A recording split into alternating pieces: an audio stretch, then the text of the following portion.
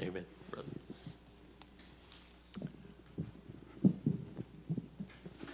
Hey, good morning, everybody. Good to see you today. I hope you're doing well. I have quite a few announcements for us. Bill Bailey wanted me to make sure that you knew about this. You probably didn't. Well, if you got the email, you know he had to be taken to the hospital earlier in the week with some blood clots in his lungs. And he is home now as of yesterday. Praise the Lord. He was expecting not to come home until Sunday today, but was able to be released and is feeling just 100% better.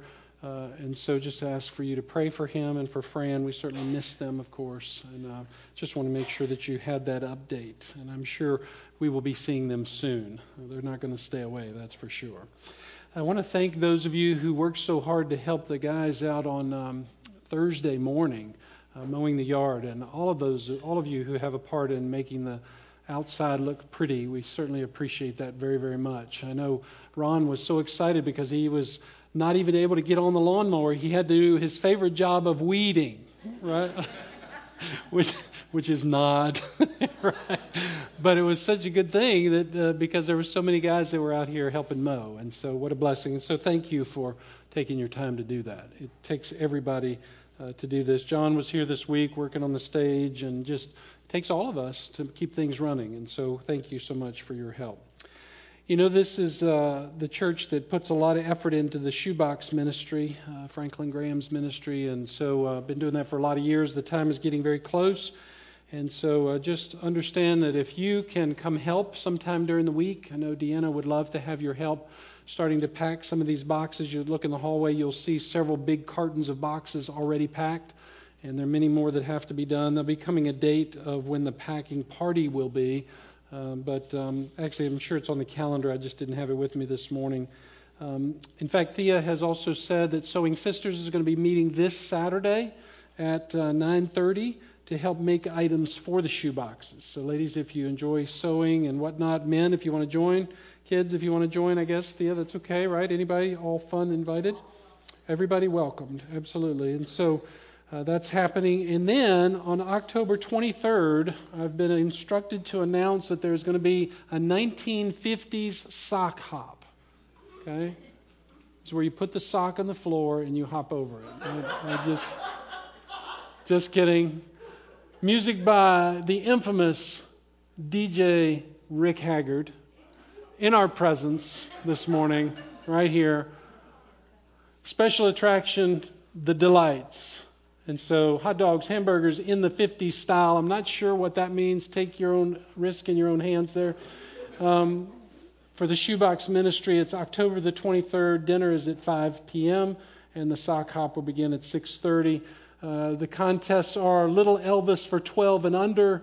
Couples dance off. They don't know that we're Baptist. Best costume, games, and prizes. Okay.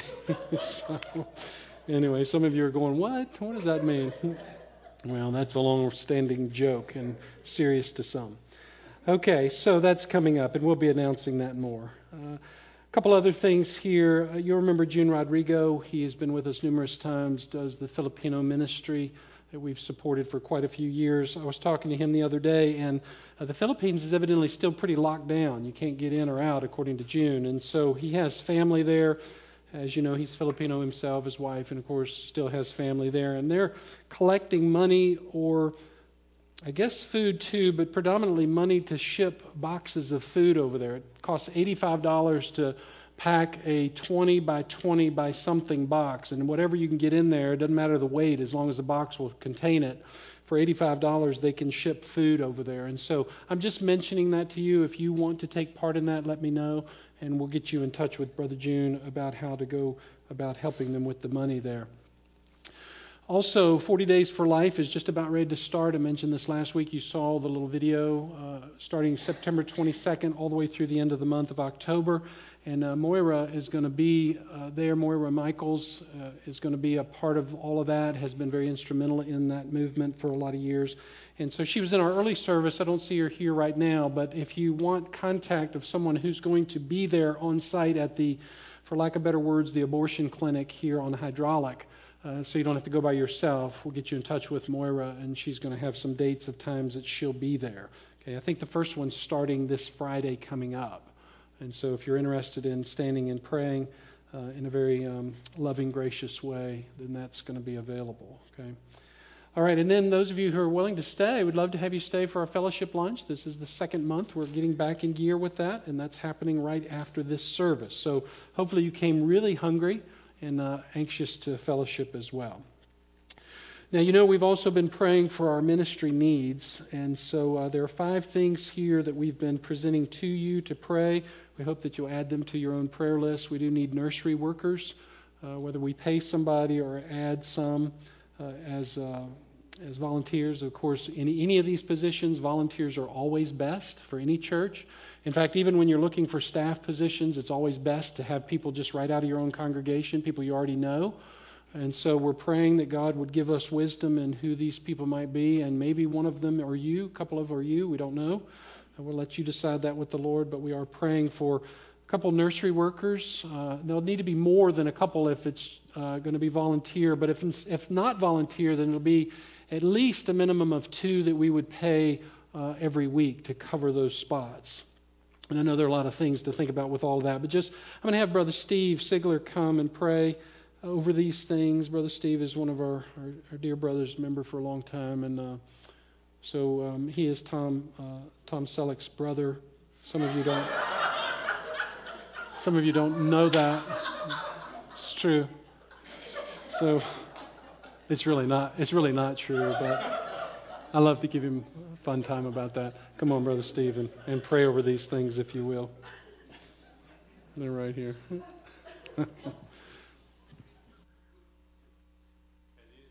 These are some needs that have been mentioned over the past 2 or 3 weeks. 2 nursery workers. You mentioned the children's ministry director. Someone to come alongside Pastor Scott to help him in his ministries. Someone to lead the 20-something group. And someone to help the church use social media as a ministry. Okay, pray with me, please, over these. Heavenly Father, we come to your throne room. You have invited us to bring our needs to you, and this is your church, Lord. You supply all the needs. You provide workers. You provide all the needs to cover what needs to be done here, Lord. And we ask you to stimulate, to have your Holy Spirit prompt us to respond to your call. These needs may require skills that we already have. Some may already have these skills, but they may be skills that could be taught and learned.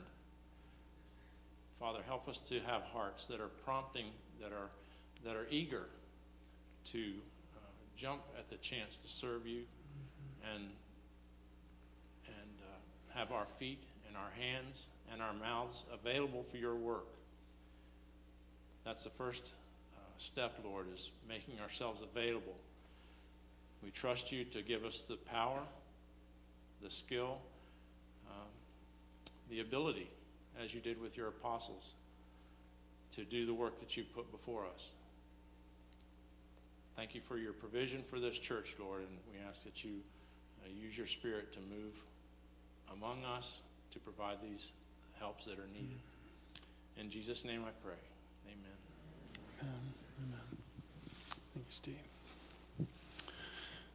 Yeah, just can't emphasize enough. Thank you, Steve. Can't emphasize enough for you to add these to your list of prayer needs here for the church. We want to be relevant in the community, and we want to be effective in what we're doing. And we know that we can't do that unless we have people to help us with all of this. Okay? All right. So turn with me, if you will, in Matthew's Gospel to chapter 10. We have already looked over the last couple of weeks at verses 1 through 4. As I said last time, we did cover the first 4 apostles. I'm not going to take time to cover the others. We will get to Judas in passages to come, and so I'll deal with him as we get to that. The other brothers are God's dear servants and have been very effective in the use of the work of the Lord, but we're not going to take time to go through each one of those men's lives. We could. I probably could preach a message just on each one of them and the effect that God had in them and on them and how he used them, but we're not going to spend time on that right now. So please stand with me in honor of God's Word as we read together chapter 10, verses 5 through 15. 5 through 15.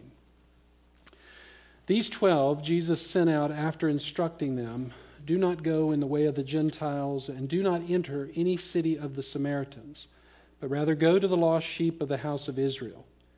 And as you go, preach, saying, 'The kingdom of heaven is at hand.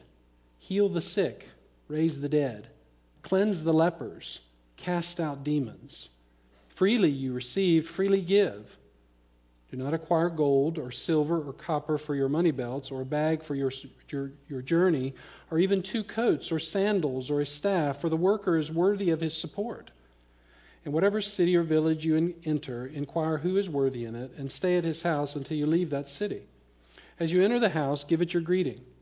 If the house is worthy, give it your blessing of peace. But if it is not worthy, take back your blessing of peace. Whoever does not receive you nor heed your words as you go out of that house or that city, shake the dust off your feet. Truly I say to you, it would be more tolerable for the land of Sodom and Gomorrah in the day of judgment than for that city." All right, you may be seated.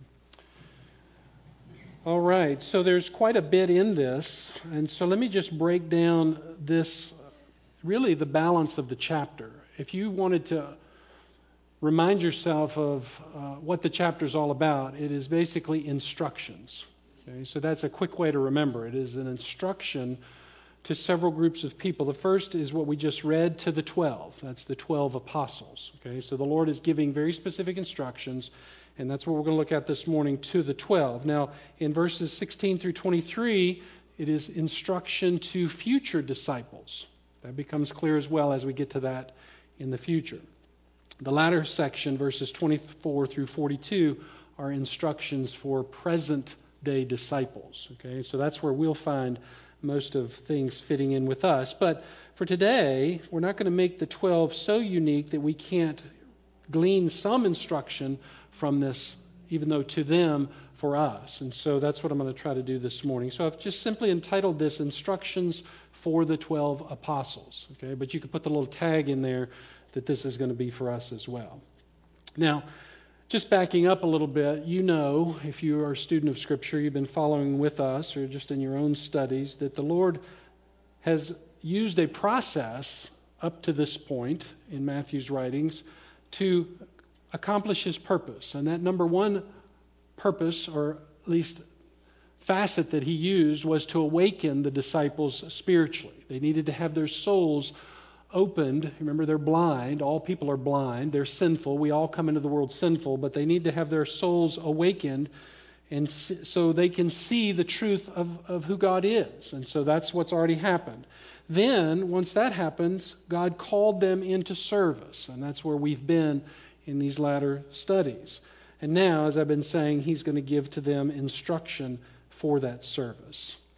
And I really think that's important to remember, that being instruction for service, because God is not just someone who wants to send somebody out without any understanding of what they're supposed to be doing. You may have felt that way in the past and looked at your life as a Christian and said, what am I supposed to do? What is my real role in life? And how am I supposed to accomplish this? Well, God does give instruction, and so it would be wise to heed them as you listen to this morning. In fact, you probably heard the expression that God doesn't call the equipped, but he equips the called. Right? You ever heard that before? It's really a very powerful statement, and one that should be taken advantage of, because it really takes away any of the fears or dispels any kind of concern that God has not given me the ability to do what I need to do. It is God's purpose to give to each of his servants everything that they need to accomplish the specific purpose that he has put them here on the earth for. Mine's different from yours is different from mine, and you're all different from each other, but God has given to you very specific abilities, not only giftedness, but talents as well, to serve him. Okay? But you need some instruction in all of that, which is why here we have this given to us this morning. In fact, one of the things God has done is He's given to us pastors, teachers. I'm so thankful for those people that have gone ahead of us, aren't you? I know even for me, my mom and dad were some of the greatest instructors of the Bible that I ever had in my growing up years. It was weird for me because I could often listen to my dad teach or my mom teach when I was a young child in Sunday school. And she was a teacher by trade anyway, and she would just make the text come alive. I can remember vividly some stories she would teach over, and they just kind of faded in the background as being my mom and dad and became these amazing teachers, and I learned so much from them. And really, that's what we're trying to do here. We're trying to equip you, and that's our role from Ephesians, to be the saints who do the work of ministry. That's why we're calling on the church to pray and to look to areas that you can serve in, because we all have a purpose in everything that God is doing in us. And so, just to get more clarity on all of what I'm saying, let's look now, beginning in verse 5, at what Jesus specifically does. And I've broken this section up into several areas that I think will help us to get a grasp around what He's doing. Number one, Jesus is going to give them a central focus. Okay? In His instruction to the 12, He gives them a central focus. Notice again what He says in verse 5. Do not go in the way of the Gentiles. Do not enter any city of the Samaritans. Okay, now you know that Gentiles were non-Jews. Samaritans were half-breed Jews and Gentiles, and so the Samaritans hated the full-blood Jews, and the full-blood Jews hated the Samaritans, and they were just considered a wicked bunch from both angles. And so we have this interesting instruction from the Lord to the 12 saying, don't go to these people. Now, you might be thinking, really? The Lord really doesn't like the Gentile people? He doesn't like the Samaritan people? No, that's not what He's saying here. He again is giving the 12 initially a central focus. And we know He loves these other people because many places in Scripture God just does display His love and affection. In fact, He's already done that. If you go back far enough, or just even the preceding chapters, you'll see where the Lord has done great works of healings and many miracles for the Gentile people and even the Samaritans in that case. And so that's certainly not the issue here, but God is giving the 12 a central focus. Okay? Now, in that, He is also giving His priorities. So I guess you could use that synonymously if you wanted to, with a central focus or priorities. But He's really wanting them to know that I have a particular task for you, and it's reasonable. It's going to be very reasonable. And so let me show you what I mean. Years before the disciples came on the scene, and even before Jesus came on the scene, you know, again, if you're a student of Scripture, God had chosen the Hebrew people to be His people. Very clear from Scripture. In fact, if you go back to Genesis chapter 11 and following, you see that God laid His hand, or called, if you will, a man named Abraham. And He said, you will be the father of many, many nations. Many people will come from you. And you can also see this by where He placed them. In fact, God uniquely chose this group of people and placed them very strategically in the very location that He has them even today. Now, that doesn't mean that the Jews aren't living everywhere, but God uniquely chose this place called Palestine for them to be. And some have asked the question, well, why did God choose the Hebrew people? Why did God do this through Abraham? And everyone that I know of would back up and say, I can't tell you that. All I know is that God says that He chose this people to be the father of many nations. In other words, God started somewhere, and He started there because He had His own plan. And now, the second reason would be, why are these people there? Why did He put them specifically in this promised land of Israel? Well, that's because in the day, and pretty much kind of still now, but mostly in the day, it was known as the crossroads of the world. It was the intersection right there against the Mediterranean Sea, where the northern trade routes and the southern trade routes would come together. And many, many groups of people from all walks of life would come through that location, as small as it is.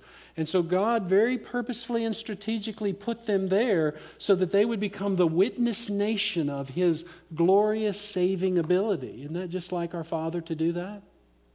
And what's so beautiful about that is we could translate that to us and we would say the same thing, that God has done the same thing in us. And so I'll talk about that in just a minute. But just know that God is a God of priorities. And then there is the instruction in all of this for us as well, meaning as much as you and I are called to make disciples and to be disciples ourselves, we know we can only do so much, right? I mean, it's easy to get overwhelmed with the call of God on our lives. We sense the need that the world has, and we feel passionately about making sure that people hear the glorious truth of the gospel. But if you're like me, sometimes you wake up in the morning and you go, Lord, it's just too big. It's too much. I just can't handle all of this. Well, God understands that. But that's exactly why in His priorities, even for us, He puts us where He does. I've said this many times over the years if you've listened to the sermons that I've preached, and that is, even for us as a church, it's not an accident that God has us right here on Airport Road.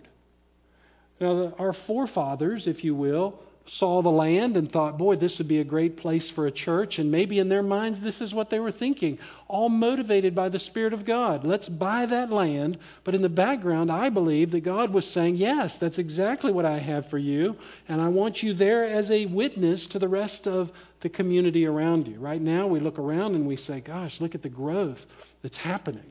I mean, we're getting a brand new Sheetz, for crying out loud. I mean, how much better could life be, right? So just what we need, right? But the community is just growing. If you're paying attention to the housing market, you see all of the community growing around us. And here we are, this little bitty church, just plopped right down in the middle of it. Almost like it's some kind of mistake. And in some cases, it may be an irritation for people who want the property. And nobody's come offered us a couple $2 billion. But, if they do, we'll chat with them. It'll be okay. We're open, right? But so far that's not happened, and I have to believe that God has a purpose for us, right? He strategically located us in this particular spot, first of all, to reach the people around us. Not even all of Charlottesville. There are other brothers who have churches, pastors, that are doing that in other places of the city. Now, that doesn't mean that we don't reach out into other places of the city, but predominantly God has first and foremost put us here. Okay, now that's us as a church. You could extrapolate that even into your own individual lives. You live in a house. I mean, most of you do. You are in a particular place. It's no accident that you're there. It's no accident that you have the neighbors that you do. Now, you may not like your neighbors, but that's something you need to talk to God about. They're there because God has you there as His witness person to be a voice and a light of the gospel to the people around you. Okay, you see, it's that specific. Where you work, you're there with those coworkers, those particular people, and you say, why do I have to be with these people? Well, it's because you are the light of the world to those people. You are the salt of the earth, and God knows that He can trust you and He can use you. And so your priority right now is to take care of the people that are around you by showing love and grace and mercy to those people. Right? Okay? So now, we've got to make sure that we pay attention to that. All of this is why I say why the Lord is also reasonable. Again, He knows that we can't do it all by ourselves, and so He's very specific in what He does and how He puts us in the places that He wants us. So just understand in all this that God had a unique purpose for the 12. They were going to be very instrumental. We know already that they would become the foundation stones of the church and much more even into eternity, but they had a certain responsibility, and they needed to learn to obey Him. This is part of the process too. He had called them.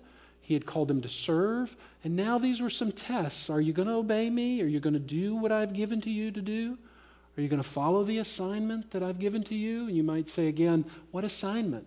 Well, just take the words that I used a moment ago. You're where you are physically in your location in life as a part of your assignment. And so God is saying to you, hey, I've given you an assignment. Well, what's my assignment, Lord? Reach the people right around me. Well, how am I going to do that? Glad you asked. That's why He goes through the instructions that He does. Okay? Now, all of that is what we need to understand. In fact, all of this really is a principle of reaping and sowing. In fact, if you understand Scripture, you know that there are numerous places in the Bible where God talks about how if you do this, you'll receive this. Okay? Now, it's not a prosperity kind of thing, so get rid of that thinking. but it is the idea that what you do with what I give to you, I will multiply. What you don't use, then I'll take away from you. And that's seen in the parable of the talents in Matthew 25. If you've read that, you know the story. It's a spiritual illustration of God saying to the people, I'm going to divide those who work for me from those who don't work for me in a spiritual sense, meaning this is a salvation parable. But there's still interesting information that we can use in our context for today. If you remember the parable, it's the story of a landowner who is God himself, who has a couple of servants. One of those he gives 5 talents to. Another one he gives 2 talents to. And the last one he only gives 1. The first 2, the one with the 5 and the one with the 2, go out and they double their talents by effort and work. And so the master is very pleased with them. But the last servant was afraid of the master, because the text says that he was concerned about his sternness. And so he hid his talent. He didn't do anything with it. He was apparently excited that he had the talent. Listen to what I'm saying here. But yet he didn't do anything with it. And so when he encounters the master comes in verse 28 and says, take away the talent from him and give it to the one who has 10 talents. For to everyone who has, more shall be given, and he will have an abundance. But from the one who does not have, even what he does have shall be taken away. Throw out the worthless slave into the outer darkness. In that place there will be weeping and gnashing of teeth. Now, in those verses, you see the salvation message there. The person that I have given the witness of the gospel to and does nothing with it is an unbeliever, and a person who will be cast away into darkness eventually. But again, for our context here, I think we could say easily that the Lord also gives to us specific purposes, mainly to reach people with his gospel. But if we don't use what he's given to us, then more than likely he'll take away from us what's not being used. It doesn't mean that we lose our salvation, but it does mean that we miss the blessings of God in what he wants to provide for us. And so, if you don't follow God by faith, it's very possible, beloved, and I'll just say this as lovingly as I can, but it's very possible you may not be born again at all. Okay? That's a real reality. So examine your heart. It's kind of a faith test here that the Lord has given to the 12 in the sense of priorities. Okay? And we'll look at that a little bit more, that kind of subject here in just a second. Let's go on to verse 7, because here's another point. After he establishes the priority for the 12, here's who I want you to go to, he then gives them the message. Isn't this great? So the disciples don't have to say, well, okay, Lord, we're going to go out, but what do we say to them? It's like the Lord is saying, I already know what's in your mind, so here's the message I want you to give them. Verse 7, go and preach, saying the kingdom of heaven is at hand. He even tells them exactly what to say. Now you remember that phrase because we saw it in Matthew 5 in verse 35. It really became the foundation of everything that Jesus was doing. He said of himself, at least Matthew records for us, he says, his message was the kingdom of God is at hand. He came to preach the glorious message of salvation, that he was the Savior. He's the Messiah coming. And so now, as his time is beginning to end and he's going to go back to the Father, he's not wanting the message to stop. And so who better to give it to than the 12 he's called together? It makes perfect sense, right? Now, sadly, as much as that message is really the message of all the messages of the Bible, many people don't come to salvation because they don't know what the message of the church is. There is an inundation of people in churches today who really could not tell you what the message of the Bible really is. And we never want to be like that. You know, some people will look at it and say, it's so big and there's so much there. In fact, my wife and I had a little encounter at a picnic not long ago with a guy from China, a young man, and he was just a really neat little guy and very inquisitive about the Bible. He wanted to know a lot, and so, you know me, I like to talk, and so I said to him at one point, well, I need to take you back to the book of Genesis. And he looks at me and he says, that's going to be a long story. I said, yeah, I understand. I'll be very brief. Okay, but some people look at the Bible and they say, oh, it's just so much. How can I ever digest it all? Well, let me give you the simple message of the Bible. It simply is this, is that God came for the lost. Every man, every woman, every boy, girl is lost. And they need a Savior. That's the message of the Bible. If you want to know what God is saying through His Word, through all the illustrations of Israel and all the instruction. Now, there's instruction to people who are already His children and know that. That's much of what the epistles are about, the letters that Paul wrote and the other disciples. But the real meaning of the Bible is that man is lost and needs a Savior. And today, too often, I'm afraid, the church, and I'm using that in a universal term, is getting lost in what looks good, what feels good, what sounds good, and throwing away everything that doesn't feel comfortable. Whether it's from the acoustics to the aura of the room, even to the message that God has for them. And so many people really don't understand this simple message. And praise the Lord, God has given His Son to set us free so that we can have the salvation that He has come to give us. Okay. Now, here's another thing. Look at verse 8, if you will. Jesus also gives them the tasks to perform. Not only has He given them the message to preach, but He gives them the actual tasks to perform. Notice He says, heal the sick, raise the dead, cleanse the lepers, cast out demons, freely receive, for you have freely received, so freely give. Well, the question becomes, why would the 12 be specifically given these instructions? I mean, of all the things to do, why would He say this? Well, I think there are two reasons predominantly. I'm sure there are others, but two really that jump out at me. And number one is, these are the exact things that Jesus Himself did. If you just go back in Matthew's letter and you remember some of the healings that God had done while He was on the earth here to prove His deity, these were the very things. He did heal the sick. He did raise the dead. You remember the leper that He cleansed? That was the first miracle, in fact, that Matthew recorded. He cast out numerous demons from people. And so the simple thought would be, as you're going, I want you to be known as my disciples. I want people to know that you are from me. You have to remember that the full Scriptures weren't written yet. And so there needed to be great evidence given of who the Lord is. And so this was proof that they were from Him. Secondly, though, and I think this is just as important, and what's really impacting to us also, is that these healings would show God's heart for hurting people. That's really exciting to me. That God is a very tender and very compassionate God. And because just like in our day, and especially in Jesus' day, without the kind of medical care that we have here, physical suffering was a huge problem. I mean, we've talked about this numerous times over. And so as Jesus was on the earth, He looked at the hurting people, and He had such a tenderness for them. And He wanted them to be able to see Him for who He is. Such a concern, such a compassion for people. And I hope you never miss this about the Lord. Understanding, and I'll talk about this in a minute, because the Lord brings this into full picture, full scope and view for us of who He really is as God. But what the world wants is a God who is compassionate and gracious and merciful. Well, here He is. This is Him. And He wants the world to know this even in the day that He was in the earth, and wanted the 12 to be witnesses and examples of that. And so the point for us is, when we want people to know we're from the Lord, we need to have specific goals in mind. I think that's pretty clear. Or some kind of specific task, which is, number one, to let people know that Jesus loves them. I mean, if you can't think of anything to say to somebody, look at them with your lovely face and say, hey, Jesus loves you. Jesus loves you. Do you know how many people are in this world who know nothing about what true love is?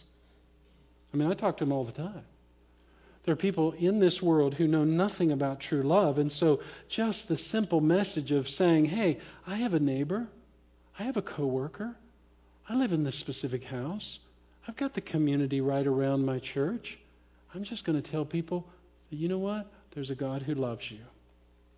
And they may think you're crazy, because to the world nobody loves, really. Not in the way that they want love. But our God does. And that's the message that they need to hear. They need to hear that not only does He love you, but He is willing to set you free from the burdens that you feel and carry in your heart. And tell me there's one soul who doesn't feel that in life somehow. There's some burden that they want to be set free from. Folks, listen, that's real love. And the message of God's people is to give out that kind of message. And so Jesus came to the people who were hurting the most.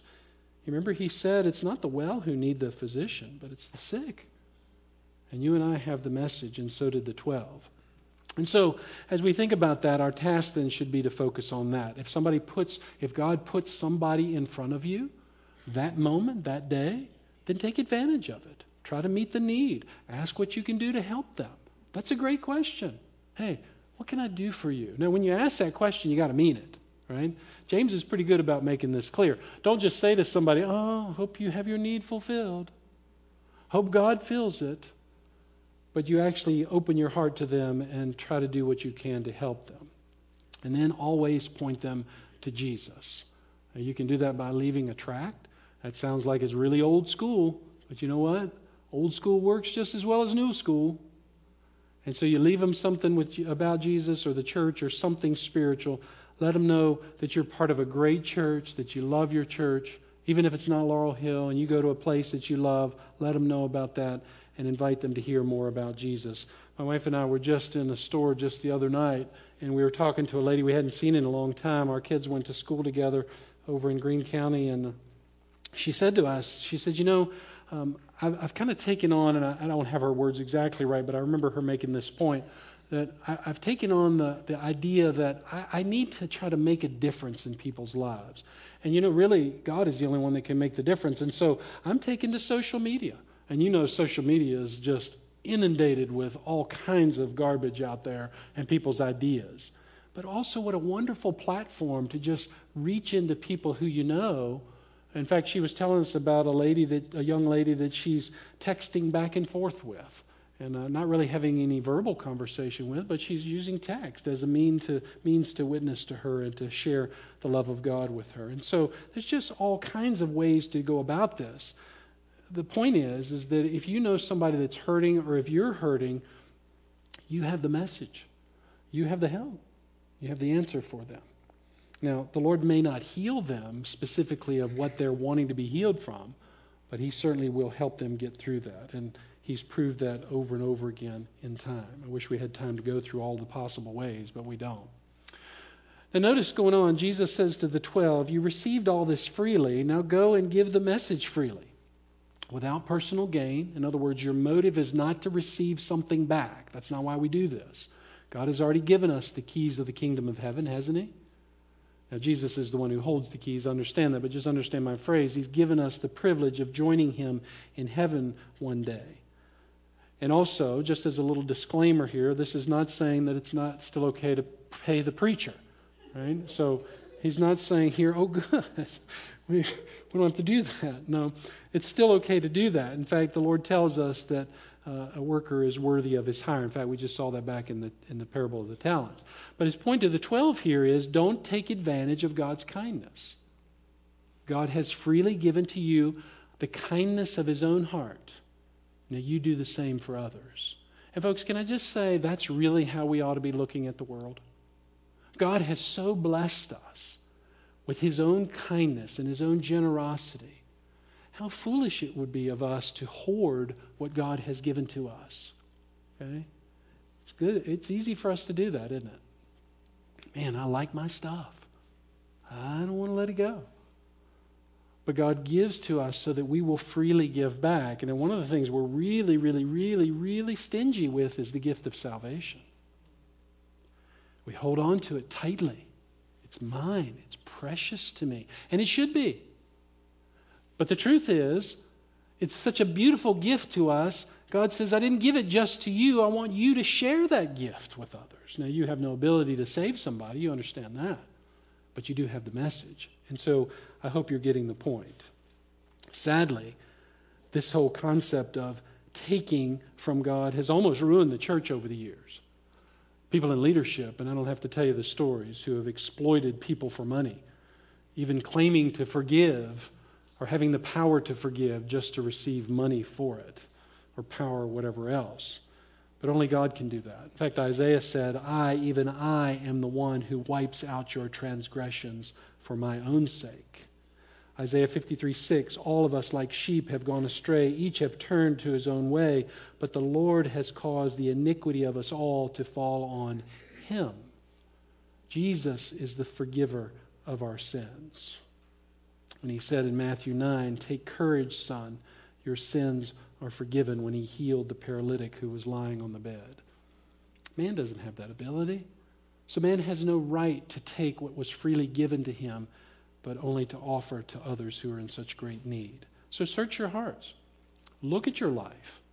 Ask God to show you, who is it in my realm of influence, whatever little or large it is, that I can be a blessing to. Because my real goal should be to share the gospel with them. That's the message of truth. Okay? Let's keep going now and look at a third thing here. God gives the 12 really as a faith challenge by withholding the basic necessities of life. It's an interesting thing here in verses 9 through 10. I think this is instruction on trusting the Lord for everything. So he gives them the plan. He gives them the message. He says to them now, you're going to have to trust me. Okay? And we're not real great at that either, and that's why he elaborates on this. Notice Jesus says, take nothing with you. No money. And you go, what? I was okay until you said that. No money? Nope, no money. No belongings. Bag, 2 coats, sandals, and not even any protection. That's the staff. Now the bag was probably what you would think is a supply bag, like a knapsack kind of a thing, to carry food and stuff. Don't take that. 2 coats, what's that? Well, it would be normal to have a coat, but it would be really kind of abnormal, and only for those who are most supplied to have a second coat. That was the one that they would use as their outer garment to keep them warm or to protect them from the elements. And so the Lord says, don't take the outer garment. Just go with what's on your back. Sandals, those are for protection of the feet. Pretty important, right? It's a rocky place over there. Don't take those either, meaning extra ones. He wasn't commanding them to go barefoot. Self-protection. They would have had probably a walking stick, and Mark makes this clear because in his own passage on this, he says that don't take anything except for a staff. Well, that would seem contradictory to Matthew and Luke, and so just understand it to be that the walking stick is one thing, but to take something that would be to use to stave off the enemy is another thing. Don't protect yourself. That's not. I want you to 100% trust me. That's what he's saying to them. 100%. And you know as well as I do, when you're stripped of the basic necessities of life, it's awfully hard to trust anybody for anything. You strive, I strive to meet our basic necessities. But the Lord says, no, I want you to trust me. And this was a unique thing. This is not the Lord saying to all of us, strip yourself of everything. He's not saying to us right now this morning, Laurel Hill, go home and get rid of all of your stuff. Empty your cabinets, sell your house, get rid of your cars, and go outside and live under a tree. He's not saying that. Now, as much as I'm saying that, if God does say that to you, you need to obey him. But this is not an instruction. Remember, this is instruction for the 12. We're just gleaning some insight as he's giving it to them. What he does want, however, is to be willing, is to pray and say, God, if this is the kind of life you want me to live, then I will. And we have someone we support in ministry who is very close to this, in my opinion. He's our resident John the Baptist, in my mind. That's Howie and Debbie Campbell. How many miles have those precious folks traveled in that bus we gave them and just lived off of what God provided for them? And we've looked at that over the years and thought, boy, I don't know if I can do that. I told Howie that many times, brother, I just don't think I could live that life that you're living. And he said to me, then don't. God didn't call you to do this. But he did call me to live the life he called me to live in, right? You see the point? So again, the point for the 12 was, trust me, I will provide for you. And even if our work is not like the 12, God has promised he will meet our needs, Philippians 4:19. He will supply all of our needs according to his riches in glory. And, there are people just like Howie and Debbie. You remember the young guy Brady, who came when our son Jordan preached. Do you remember if you were here that Sunday? He was raising money to support himself with InterVarsity on JMU's campus. Prior to the day he came, he was at 20-some%, I guess, of his funding that he needed. Well, we saw him just a couple weeks ago at a football game, and just kind of by happenstance, we were literally crossing a road, and he comes the other direction, and I said, "Brady, hey, how are you?" And I said, "By the way, how's your fundraising going?" He says, "It's a miracle." He says, literally, within 48 hours of me having to make a decision of what I was going to do full time, all of my money came in. All of it. And it's just, praise the Lord. So we were standing there literally on the side of the street in Harrisonburg, just praising the Lord for what God does. God has promised when He sends us out, He will provide. Right? These are the messages that He wants the 12 to get. Now, just the last couple things and we'll be done. Fourthly, He wants them to build a support team. A support team. Notice in verse 11 again. Whatever city or village you enter, inquire who is worthy, and stay at that house until you leave the city. As you enter the house, give it your greeting. If the house is worthy, give it your blessing of peace. But if it's not worthy, take back your blessing of peace. Interesting. Verse 14, whoever does not receive you nor heed your words as you go out of that house or that city, shake the dust off your feet. Now, what's the Lord saying here? Well, what He's really saying is, as you go in your daily going, look for the people who are most sensitive to your mission. Again, that's why we have people we support as a church. We have all this group of people, and you can look at that list of people's names, and there'll be people that have come to us, and we have supported them because we're sensitive to their mission. They have built a support team, and that's kind of what the Lord is saying here. This idea of worthy doesn't mean rich folks necessarily. Okay? Don't just go look for the rich folks, but take what I give you. Worthy in the sense of people who care about your message. In other words, look for the godly people. Those people who will pray for you. Those people who will support you and encourage you and help you get the message out. That's why I'm calling this the support team. I'm not calling you to do this on your own. This is all of God's understanding. He's reasonable, isn't He? God is not wanting us to do everything on our own. And so He's not saying also stay away from the hard places to witness. If that were the case, there would be a lot of people who would never get the message of the gospel. Again, back to our brother Howie and Debbie, our sister. They go in places that you and I would probably not go regularly. To the biker gangs and to those that are on the street and whatnot. So they go to some hard places. What He is saying is, don't focus your energy on the people who don't want to hear the message. Don't focus your energy on the people who don't want to hear the message. In that case, God very clearly says, let them go. Surrender them to me. And let me deal with them. And He will. In fact, He says this very infamous Jewish expression, shake the dust off of your feet. We've used that over the years as just a figure of speech, but it was a literal thing that the Jews would do back in the day. In fact, if they walked outside of the borders of Palestine into pagan lands, they would call it, and come back, when they came across the border, they would literally take off their sandals and kick the dust off their feet, whatever sand or items were on there, because they felt like they were coming back onto holy ground, and they would be bringing unholy land into holy ground. And so when Jesus gives this expression to the disciples, they would have very clearly understood what He's talking about. Shake the dust off of your heart. Don't worry about them. Now, if you've had this kind of personal illustration or situation happen, you know what I'm talking about. There probably have been people that you have tried to minister to over the years. You've worked hard at getting the message to them, and they constantly keep rejecting you. This is what the Lord is talking about. Now, in your situation, it could be somewhat unique, but the overall emphasis is don't waste all your energy on people who don't want to hear. Leave them to me. I had a guy that I used to work with, loved him to death. In fact, we used to run on our lunch break when I was in the secular world and working in manufacturing. Every noon. We would go for an hour for a run. We'd come back, get cleaned up. And so it was always on my heart to witness to him and to share with him the truth of the gospel, just like I'm talking about here. But I'll never forget the day where he looked at me very sternly. And this was after a couple years of witnessing to him and kind of the yeah kind of thing. He finally just looked at me and said, "Bruce, don't ever bring this up to me again." And I said, "Okay, I won't." And I never did. And to this day, I don't know where he is or what God has done with him. I pray that he's okay.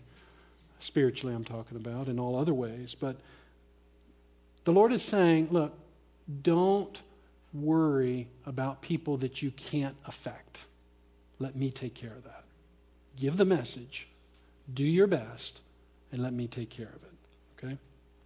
Which is why now the Lord says, or gives this final instruction. Why being, leave them to me. Here's the deal. Look at verse 15, and we'll close with this.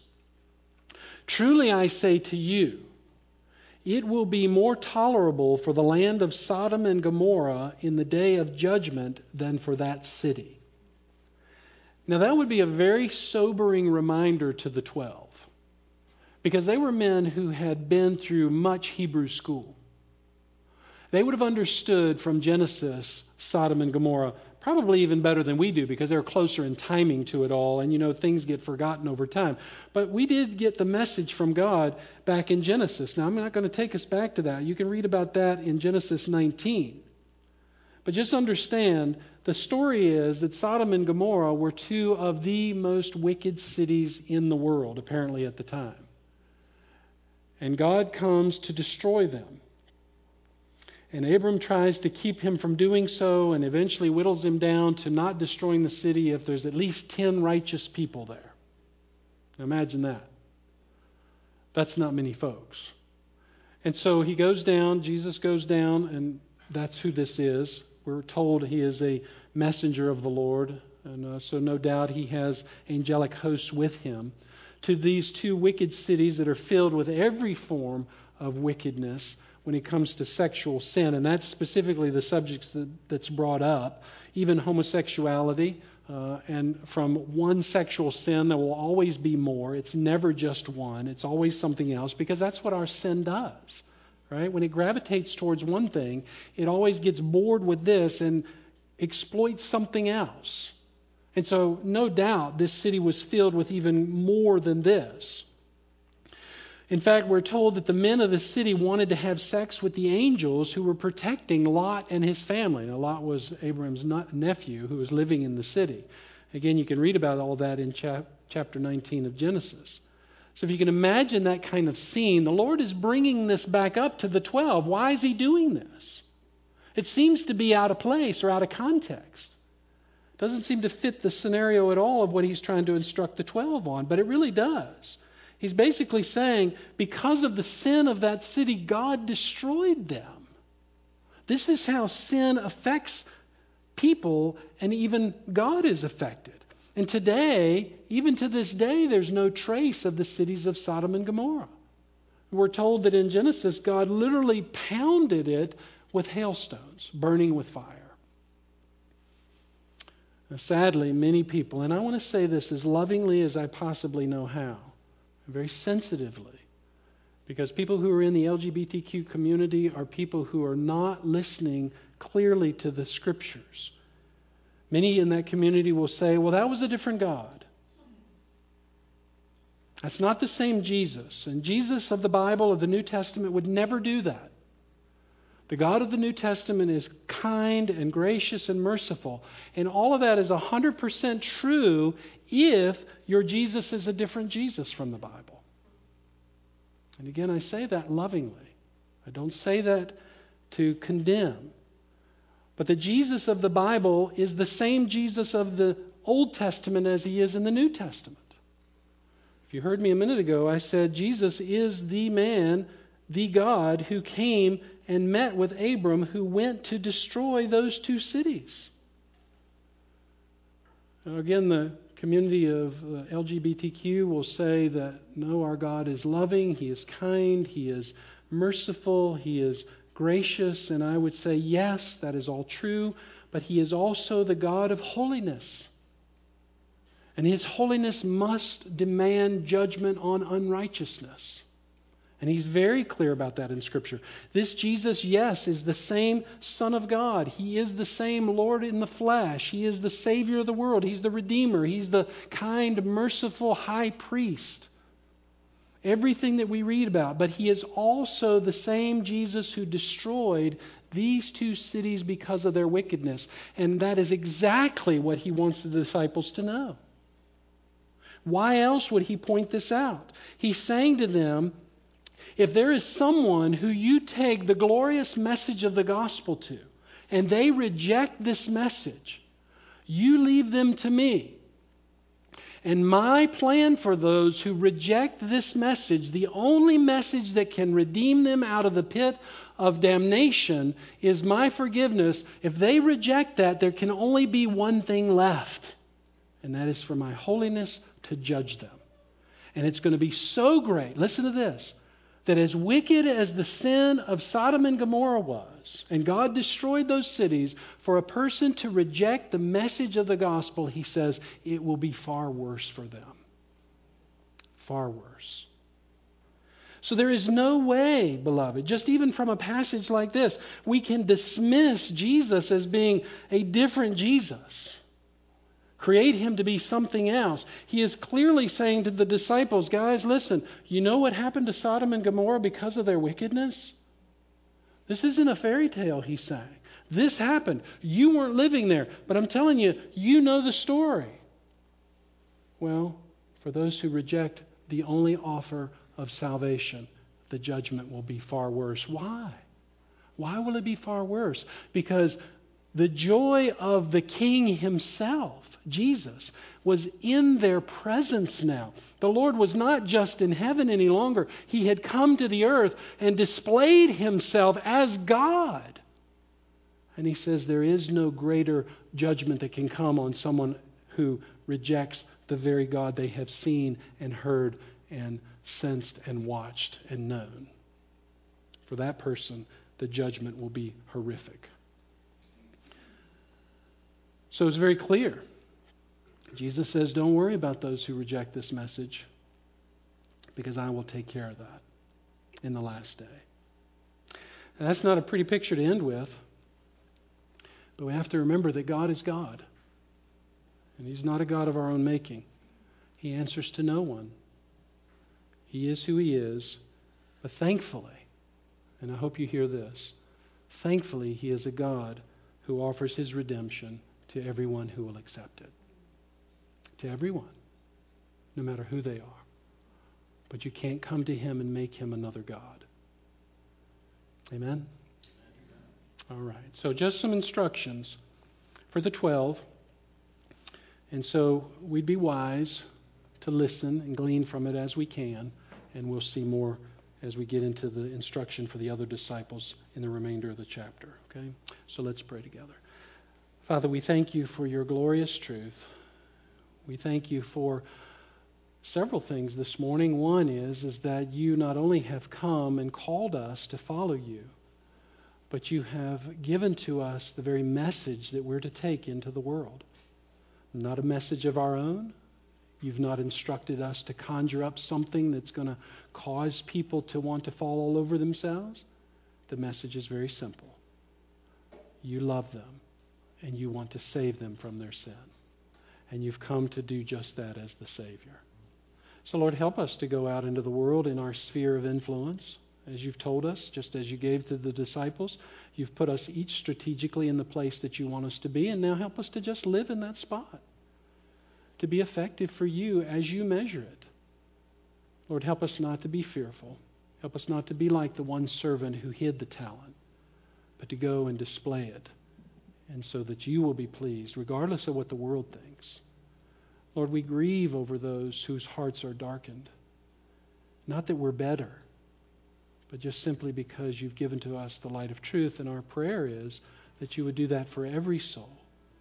And that before it's too late, before judgment must come, because holiness demands judgment.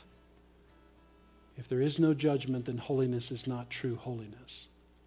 So, Father, may we be faithful in doing what you've called us to do and not worry about those that we have no effect on, but leave them into your capable hands. Now, Lord, we go in your name, and we praise you and we honor you with our lips and with our hearts. In Jesus' name, amen.